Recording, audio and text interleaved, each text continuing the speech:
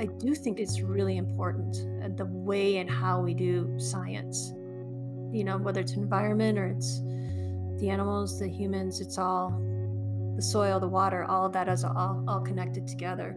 So, it's an approach to the way that you execute.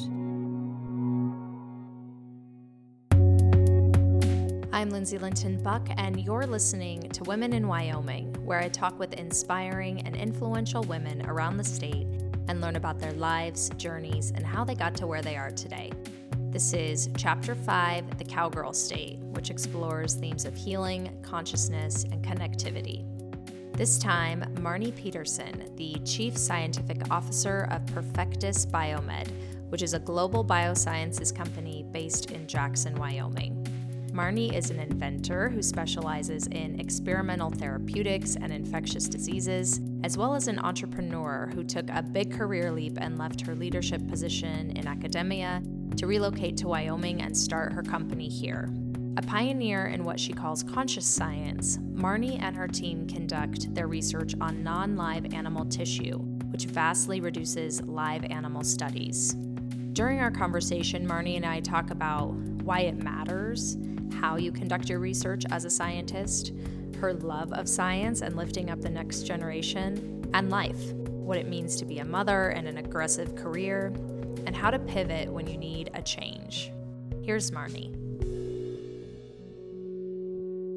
I grew up on a rural farm in Iowa, and so I was completely surrounded by nature.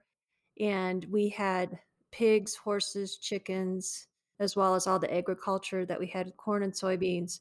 And so for me, when people ask me when did I get interested in science, it's almost as if I can't remember not thinking about science. It goes back so far. I think that's just the way my mind thinks. And then growing up and seeing animals born, watching them unfortunately die of illness or disease, you get really connected to the life cycle, in which the underpinning of it all is biology, chemistry, science. So that was a big influence on me. And in addition to that, my parents were strong influencers. And my father had gotten his degree in animal science. So he was always influencing me and explaining a lot of the biology behind the general operations of the farm, whether it was the crop cycles, the soil, or in raising healthy animals and keeping them healthy. But I think, the interest in infectious diseases has been strong from the beginning. I really think that was a lot around keeping the animals healthy, vaccinating them, deworming them, all the things that go into helping large herds and flocks of animals thrive. So that was a big part of it. But with my dad having a background in animal science and had considered going to veterinary school at one point, that was something that I considered early on. And so I had a strong connection with the animals. And then in addition to that, my mom worked as an x-ray technician for the chiropractor in town. So she also had the clinical aspect of human health. And so those 2 influencers, those all those factors, the parents and just the nature and the farm were what really drew me to science. And then in addition to that, being in school, those were the areas that where I really thrived, were in STEM and science and math. So it was really easy then for me to gravitate to a career because I had that acumen already. And how did you translate connecting those dots? I mean, it sounds like it was a really natural progression. You were kind of really set up on the farm and with your family to get exposure to that, and then just having that gift in school as well, which always helps build that confidence. What kind of funneled your vision into at least taking that next step to study pharmacology? One thing that I wanna say, when I was in school, I did the science fair or the science competition where you had to develop experiments and then present them, and a couple of things with that are I was maybe about 10 years old, and my dad from college had all these biology books, and he had created slides, like glass slides with sections of plant matter and whatever else on them, and I asked for a microscope for Christmas, and I got it. And I spent hours looking at those slides and, making drawings and things like that. So That's a very strong memory. And then at the science fair, my project and my dad helped me with this. We created petri dishes, grew bacteria, and for our incubator, we used a shoebox and put it behind the wood burning stove to keep it warm.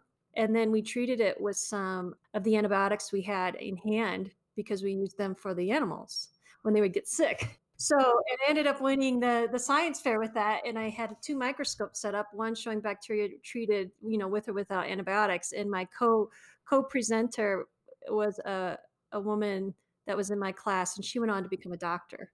So I just think that's very, very interesting. So I think there was this connection with the infectious diseases and then wanting to have an impact on human health and using yourself best there. And I talked about my mom having that clinical human health impact through X-ray technology.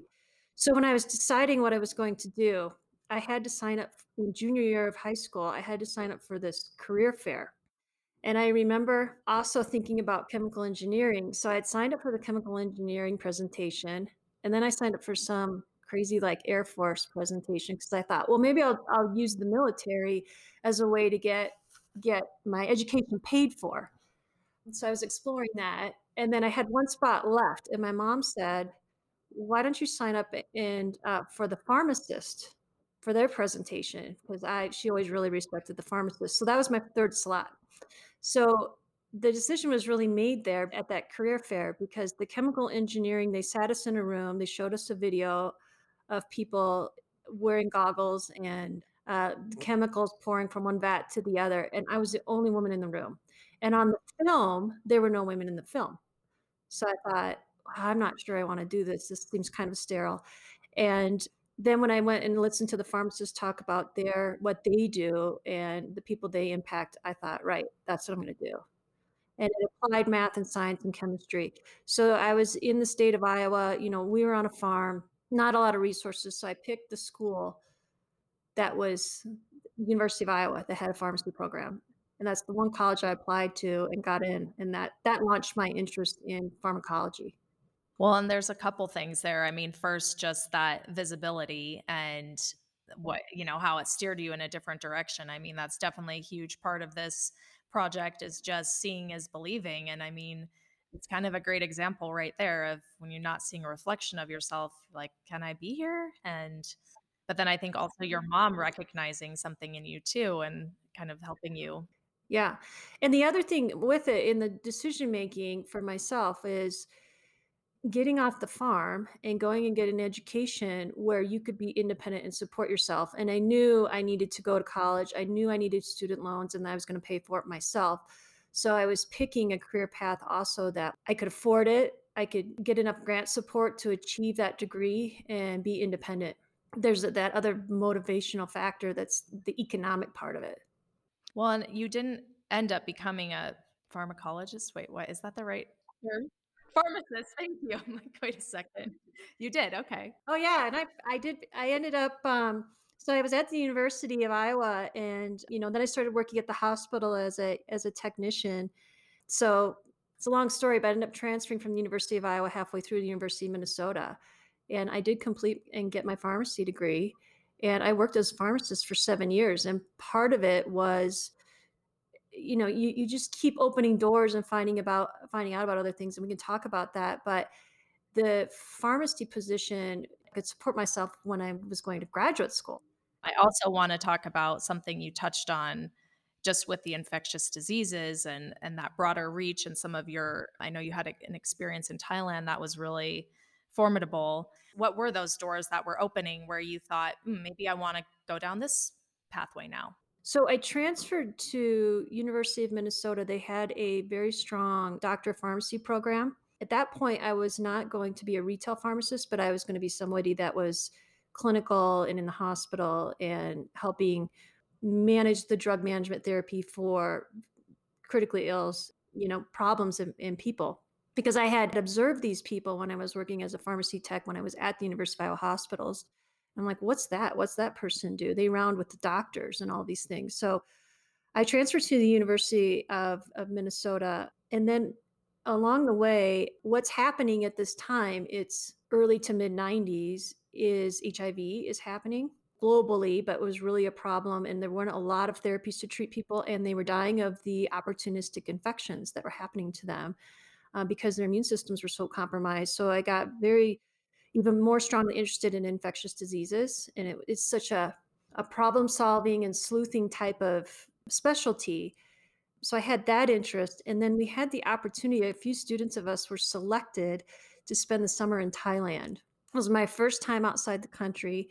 There were three of us that went from University of Minnesota and some couple students from Ohio State and Maryland. And we all showed up in Thailand, and we were there 5 weeks, and they took us on this experiential all around the country from the Ministry of Health down to the village doctor. Very impactful, but what you came to appreciate is that once you step outside the US and you go to countries that don't have as much infrastructure, open sewers, things like this, people get sick from diarrheal diseases because they don't have clean water or they've got tuberculosis. And they also had a lot of antibiotic resistance and they had a lot of HIV happening in their hospitals. And there would just be patients sitting out in the hallway.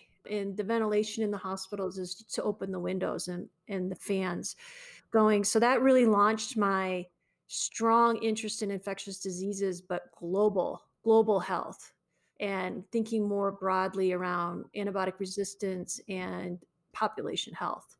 You were based in the Midwest for quite a while, and then you're obviously in Wyoming now. That is a big leap to try to forge a path for yourself here. I mean, that's what this project is all about. So what was it about Wyoming that made you want to start fresh and start your company here and build your global business really here in our state? It's like everything in your life coalesced in the sense before taking the leap and coming to Wyoming, and from the time point where we were talking about, let's see, it was about 2016 when I launched the business here. And so it's almost 20 years. And so in that 20 years, I ended up with the research that I was presenting from working with that expert after pharmacy school. I run into a woman professor who's very interested in my research, and she's in England. And she's a main influence on me as being a world-known woman professor in this specialty, in this area field of antibiotic resistance. And I work my way into her lab. I request if I can come study with her. She's in England at the University of Birmingham, and she accepts, and it goes well, and I become her graduate student. So there's that step for now I'm leaving pharmacy to go to graduate school and get really involved in the science. And so that was several years of my life. And then coming back, Can I just pause you there for a second? Was that just seeing another woman in your field? Was that really a big part of that decision to work with her? I know her expertise was as well. it was that, and it was tying together with my thinking or vision around global health and going international. So, leaving the Midwest, leaving the US, frankly, to start to get the international exposure living in the UK. So it was the piece of I wasn't married, it's like this was the time to do it. So it was as much the experience, international living experience and the culture as much as the study at the same time. So that influence was really strong. But then I ended up coming back to Minneapolis because the personal side of it is I met the man who's now my husband. Yeah, very good job in Minneapolis. So I came back and got a position back at the University of Minnesota studying under at the medical school and did a postdoc to study on the host response to infection. So continuing to hone my training and did that for a couple years and to really then at the time I'm thinking I want to be a scholar, I want to do research, I want to develop new drugs and impact the world that way and then also be an educator. And I couldn't move, and so the one place I needed to get that job was at the University of Minnesota that had the strong program to be on that platform. So I was able to land that after all that training and then launch the lab. But the other part of that position was, of course, educating the next pharmacists, the next physicians, the next dentists in the health sciences. I had a part of that.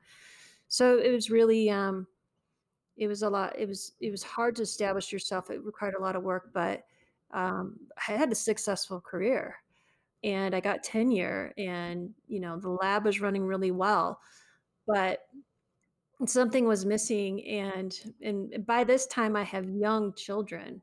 Let's see, 3, 4-year-old daughter at the time, and I had twin boys that were maybe 1, both 1, and I just started to realize there's something missing, there's something else that there's more to my life than this, and so after sitting with my husband and thinking about it, where do we wanna live? Where do we wanna raise our children? It was the mountains, and it was Wyoming. That sounds like a lot to walk away from and really start over. So tell me a little bit more about that moment. It was a moment where we discussed it and then started making steps towards it, but it took me honestly, and people need to know this, like, some people can maybe make just a quick decision and they move on, but it took me 3 years. It took me 3 years, and I actually had somebody I worked with that was, like a career coach, or a life coach to help me really reassess my life and what could it be beyond that which I had become and was really, really identified with. Like, who am I outside of this role, outside of this job? That took a lot of work and thinking. It was really scary. I think there was just a point where I just said, if we don't make a change now, because there was a good timing for it where the children weren't established in school with all their friends, the next 10 years could be like Groundhog Day. You get up, you go to your I mean, it's very similar, repetitive over and over again, and I just felt we needed to make a change and figure out what that was, but yeah, it did take a long time, and so we moved full time to Wyoming with the family in 2014, but I actually commuted back and forth to the university to keep my laboratory going for 2 years, every 2 weeks. And what kind of studies were you running at the lab at that time? I had an NIH grant, and we were looking at solutions for one of them was, Staph aureus, like MRSA, and targeting new drugs to target, its ability to cause severe infection. So we were characterizing all of that. I ended up having a Department of Defense government contract come in at that time that I'd worked hard on, and that was in partnership with a large, medical device wound care company. So we were trying to work on a liquid spray bandage for soldiers to have in the battlefield that could both kill the multi-drug resistant bacteria and heal the wounds of the soldiers. So there were just a lot of, other projects that were going on. So I still had quite a big lab. I had some strong leadership that could keep it going when I wasn't there, but yeah, so just flying back and forth, it just seemed like this is not sustainable. This is not why we took this jump. So I got connected to the brain scientists at Brain Chemistry. They were ex-academics that had created a research group in Wyoming in the Jackson area. And that once I saw that, again, seeing those people and they were happy and they were making it happen in this area, I thought, "Okay, I can do that." And that's right, they were the ones that connected me to the business council so I could start to get support and get the business launched and find a facility to launch the business into. Well, and I mean, you're really a leader in this space now, and I think also the biotech field is kind of this new frontier in industry in Wyoming that's really starting to take off. I mean, but I'm sure still was a transition to get going here. Yeah, absolutely. Once we had the company formed, and then I was kind of in the background, getting all the equipment in place, got connected to someone that has a scientist in the Sun Valley area that moved here, was my first employee. So I had all that in the background and then left the university like June 30th and launched the business July 1st, basically. So pulled as much research with me to the lab in Wyoming, but the other important piece of it was I had the support of the University of Wyoming. So they were able to help with the transfer of the Department of Defense contract from the University of Minnesota to the University of Wyoming. And it was that contract with some other business research projects that we had that launched the business. And that contract went on for 2 years. So I had that connection right away with the university and their top leadership support in research and economic development. Yeah, and I know you're still very connected with the university, and Seems like that's a big part of your business model still is trying to keep science in Wyoming and these opportunities and I was on faculty with them for the 2 years that I had the contract, and then that ended, but by then, I had 2 years to continue to grow the business and, hire more employees and become more mature. But it just shows you all the support you need around you because there's so many steps along the way where you could fail. It's really important. There's a group here in Jackson called Silicon Kawar that took me in under their wing as well, and I was part of their pilot mentored program. So they were basically business advisors to help with the financial and the business model and the business plan. So that was a big piece of it. And then there were people in the valley that had science backgrounds but just didn't have any place to work. So I was able to employ them, and then we started to grow it from there. let's talk about that. I mean, you wear so many different hats. You're an inventor, you're an expert in experimental therapeutics. So, can you tell me what that is? And infectious disease, and you're obviously an entrepreneur too. So, tell me about the work that you're doing here in Wyoming. So our work is really to accelerate preclinical research specifically focused on infectious diseases. And I start there because we then touch a lot of sectors by doing that. And preclinical is everything up to human studies. So one of our niche things that we focus on, and this technology, some of it was developed when I was at the University of Minnesota, is we have tissue models that can simulate clinical infections, or we can simulate clinical scenarios. And when we work with companies, whether it's a pharmaceutical company or a company developing a wound dressing, even someone trying to develop the next generation of an antiviral or a surface sanitizer from the skin, they need models that are predicting the performance of their technology that will happen when it goes into humans. Otherwise, they spend all this time and all this money and it looks good, and they go into a human clinical trial and it's toxic or it simply doesn't work. And only 30% of infectious diseases drugs in a phase 2 are clinically effective. So they just completely fail after all that work. So we've developed models that help them accelerate their development, help them refine their IP, and when they get to their clinical study, they hopefully have a higher likelihood of success. And the other thing is we significantly reduce animal experimentation. So we call them non-live animal alternatives for technology development. And this seems like really a niche industry. Was this what you were doing a bit of before you moved to Wyoming too? I've been developing these models or these tools for drug discovery and drug development for it's almost been 20 years now. But when we were first using them, the dogma is that you take your invention or your idea from a test tube, it looks good, and you go into the animal study. And are the animal models that effective? They're they simulating? If I find success in this animal model, does it really going to have success in humans? Are they that predictive? Some of them are not very good. And I simply just didn't like doing the animal experimentation. So I really wanted something that would help prove out the concepts and then really refine, if you have to use an animal experiment, really refine that study so you do it once or you do it a couple times. So instead of researching and utilizing, and these are small rodent animals, but still, if you need 15 versus 85, that's a huge difference. And not only for animal research, but time and money and all of those things. But there's a huge wave and movement now for a shift to just companies are being formed around this, that they're developing these tools and techniques that are like labs on a chip so we can accelerate the process but avoid a lot of the animal experimentation because it's just some of the models just simply aren't that good. Yeah. Well, and it sounds like you were really on the forefront of that before. Cruelty free, all of that is so much more consumers want that and it's just more ethical. And I feel like probably your farm background played a big impact in that too. Seeing the animals, taking care of them. Yeah, it's like conscious science. Conscious science. I love that. Yeah, and the tissue from pigs is very similar to human tissue, so you can use it as a surrogate. And there is that connection then with Wyoming. So I had developed these models in tissue, in pig, some of it in pig tissue. When the lab was launched in Wyoming, I needed that partner. I needed the source of the pig tissue.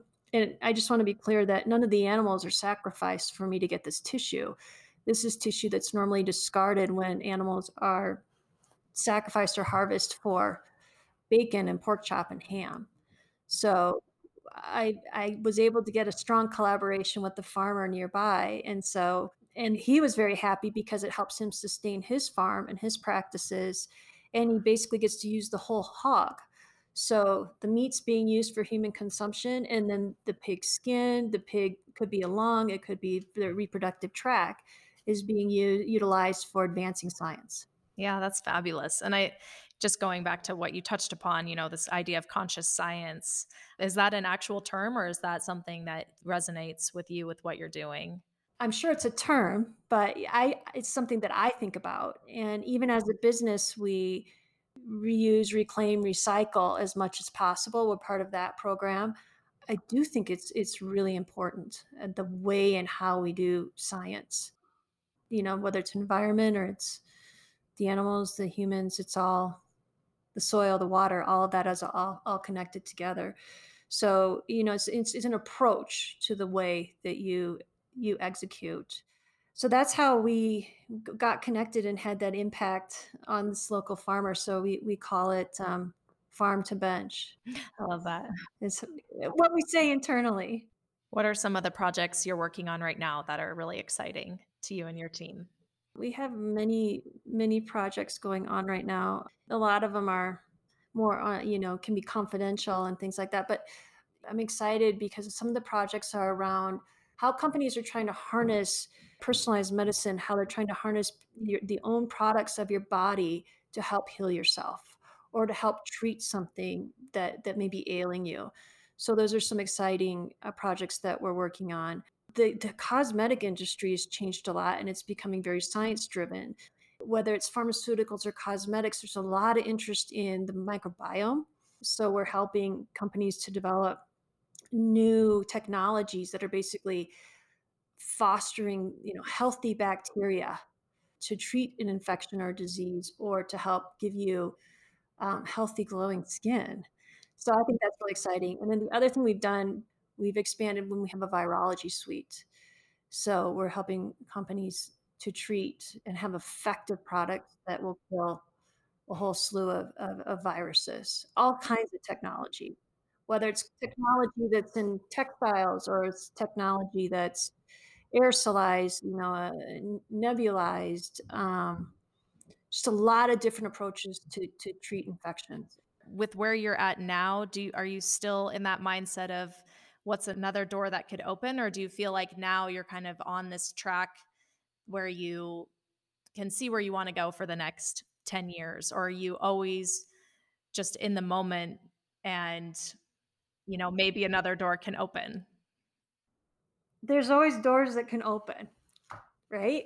I mean, I always had this philosophy of you never know who's going to sit next to you. And when we used to fly a lot, you never know who's going to sit next to you on the airplane, and that could be a door opening or someone you meet at some event you might go to or something. So those opportunities are around you all the time. Let's talk about an opportunity. I ended up merging my business with another woman that founded her science laboratory based business in England. And I met her because the 2 of us were put on an innovation team by a med device company. So we randomly were selected and we end up on this team, and after 18 months of working on this team, there's just the 2 of us left that's helping this company innovate. And through that process, we realized that we both have the same values of if we're gonna spend our time with a client and trying to help them R&D and innovate, we care a lot and we're gonna help you as much as we can. So we both came at with that approach versus I'm a paid consultant and it's more about me than maybe about you. Or I'll deliver on a scope of work, but I won't overthink it. So I think we both cared a lot and we had that value system. I think the other aspect was that we had the research labs. So we weren't just experts, we had the laboratories and we were providing them data. And what made you wanna do that merger? Because That's a huge step as well to really take on a partner. It's like a marriage and, it's a big deal, and what made you want to, go that direction with your company? Yeah, it's exactly like a marriage. I just felt that I would really like to have a partner, a business partner. That was one aspect, to not do it alone. I was at the point where I needed to take on investment or figure out the next steps, but I still wouldn't had that partner. And I liked the idea. I mean, they were a little bit more established. They had more employees. They had figured a lot of things out. So I would get that know how and knowledge and support, and we would instantly become a global company. That's really exciting. I do think that's a big theme in your work is this global impact, even though you are still very locally based and very conscientious of the local community and how you can work with local producers as well as the state, but then having this global reach, which sounds like that's very exciting to you. What is it about that that fires you up? Well, science is global. I mean, it's internet, especially in infectious diseases, is we're all affected by that. I I think that's just how I'm wired. Getting on a call and you're talking to somebody from Australia, and I may be on the call late at night, but it's exciting to be connected to people, to understand what's going on, to get to be a part of new technology. That's just something I enjoy, the different cultures and the different perspectives. And I think that's just how you reach and have that broader reach then. It gives you so much more awareness and perspective of your place within the whole context of the world, really. And so I feel so thankful because we can be sitting here and have this lab and we're touching, technology and people all around the world. It's like, wow, it's just really amazing. And science is, for the most part, highly collaborative.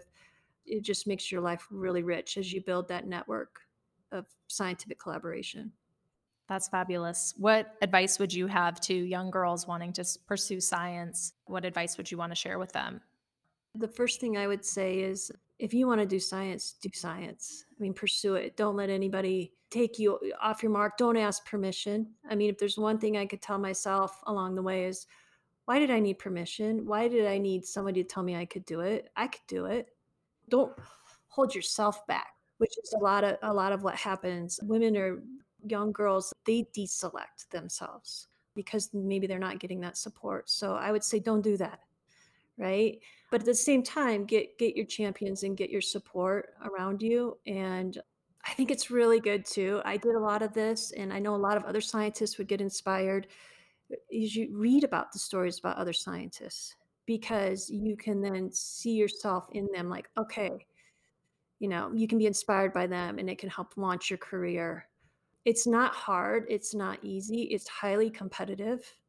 I think people that play competitive sports, I mean, and that's a very good thing to have done at the same time because you learn to work in teams, you learn how to train, how to persevere, and then get in contact with other scientists and start to get experience because the quicker you can this part is important. Like I would say to some people, well, they'd say, "Well, I don't know if I want to be a scientist or not," and come into a lab. I don't care if you don't know. If you have an interest, come in and conduct research for us, and at least then you'll know not to waste time going down that track, but you'll go down another one. So just don't be afraid. Just go for it and get involved. And there's all kinds of programs that companies offer, or when you go take the step into the universities, you can do research for credit. Just start to get engaged and involved. But the other fun piece is listen to podcasts, or read books. There is so much fun, exciting science that's happening right now. It's just amazing and it's moving at light speed. And you can have a lot of career opportunities by just stepping into that space of science and math and engineering and biology, chemistry. There's a lot of doors opening, and there just needs to be more women within science because I think that you just need a lot. You need different perspectives. Otherwise, the scientific field will just get stuck in a dogma. Absolutely. When you just look at your life arc so far, what do you feel like have been some of those that same wisdom that's propelled you forward, or just those biggest lessons learned, outside of the science field and just life in general? What's helped you get to where you are today? Besides having a highly supportive spouse and family and parents that always said, believed in you and you can do it. But then one of the hardest things was when you have young children and trying to figure out how to manage all of that. And you're exhausted. So trying to maintain your health and be present for your children and your family at the same time you're in a very aggressive career path. So I think that's the hardest thing. So I think what helped me a lot was having other women that had walked that path before me that could give me really, really good advice. Or one professor said, you just got to get up at 5 a.m. when your whole house is quiet and do your creative thinking there. This is how you're going to get it done. And I heard that and changed everything. And I still do that today because you need that quiet time for yourself. So I think it's just talking to people, especially other women. But I had a lot of supportive male colleagues and peer-to-peer collaborators that helped me a lot.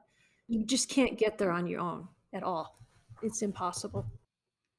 One thing I wanted to mention is that I was just at WyoBio Summit. So as you were saying, Wyoming's trying to enhance and explore, really expand into biological and health sciences and agri-science and all these things. Like, what are the opportunities that we can take on and create economy around an opportunity? I was on a panel and then I had someone ask the question of about risk taking and entrepreneurship and how you get comfortable with risk taking. You have to be creative and a risk taker to be an innovator. You have to have both. There are also times in your life where you can take a lot of risk, and there's times when you just can't right now because you have way too much responsibility or you have young children that you're trying to nurture. And I think it's okay sometimes you can't take risk, but you're still a risk taker. I just wanted to say that because there's a lot of other factors that go into people's ability to take on certain things at certain times. And that's the whole thing with juggling your career, your relationships, and your family. Is there are times, they say you can't have it all, and it's like, well, we try to have it all, and what is having it all? But there are times where you maybe take your foot off the accelerator so you can focus on some other things. And then being clever, creative about how you can still continue, or at least in the background underneath things are continuing on, so that when you come out of that and your kids are more independent or whatever it is, maybe you're taking care of a family member or something like that, but you didn't give it all the way up. It's still there and it's still coming along in the background. Well, and I think that risk taking, like part of that risk is that failure and how you were speaking to things Yep. maybe happening Yep. early in your career. I mean, when you don't have as big of a reputation, or Mhm. you don't have you haven't worked up the ladder, so to speak, like failing, Mhm. failing is a lot easier because maybe Yeah. nobody knows you Yep. yet. And I think we could probably Well, all relate to that in our realms of life. it's really interesting you talk about failure and fear of failure. So the process of science is, most people say this is greater than 90% failure. So it doesn't give it up easily. It's definitely a dedication and there's a lot of persistence. When I talked to a very senior professor who is at the University of Wisconsin that trains young people, trains PhD graduate students, trains undergrads, and has a whole program to bring these programs to undergraduate and high school students. And I asked her what's one of the hardest thing that these young people struggle with when they're exposed to science or thinking they want to become a science or training to become a scientist. And she said number one was they didn't like the failure. They were afraid to fail. They didn't like it that science was a lot of failure. It was very difficult to keep trying, keep learning, keep tweaking, keep seeking. And that's very, very much the process. And yeah, and that's the same thing with drug development. They say fail early, and move on to the next one. Well, and they say that in entrepreneurship and business as well. Fail fast. Get out there and try and Yeah, fail. And so you can keep moving forward versus getting stuck in something that yeah. may not be the direction. Every failure in the laboratory we use as an opportunity for learning and improvement. So there's the pain and suffering of it, but actually there's the excitement of, okay, what can we learn from this? What can we use from this to make the whole process and the whole approach different and better? That's the waking up at 5 a.m. piece. I'm not quite there yet. I still need a little more sleep right now with my 2-month-old, but okay, well, we have had such a great conversation. Is there anything we missed or that you want to add? Yeah, I just think that for me, I mean, I just love science. I absolutely love it. And it's so in the undercurrent of all that we are and that we do. So I just get so excited and fascinated by it. And I love having young people come in and learn and get their kind of first taste of it and watching their lives and career progress and their impact. It's amazing.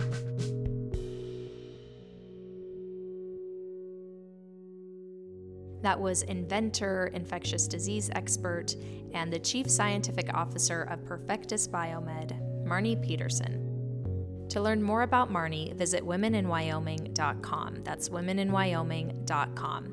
You can also find the project on Instagram at womeninwyo, that's womeninwyo, and on Facebook at Women in Wyoming. I'm Lindsay Linton Buck, and you've been listening to Women in Wyoming.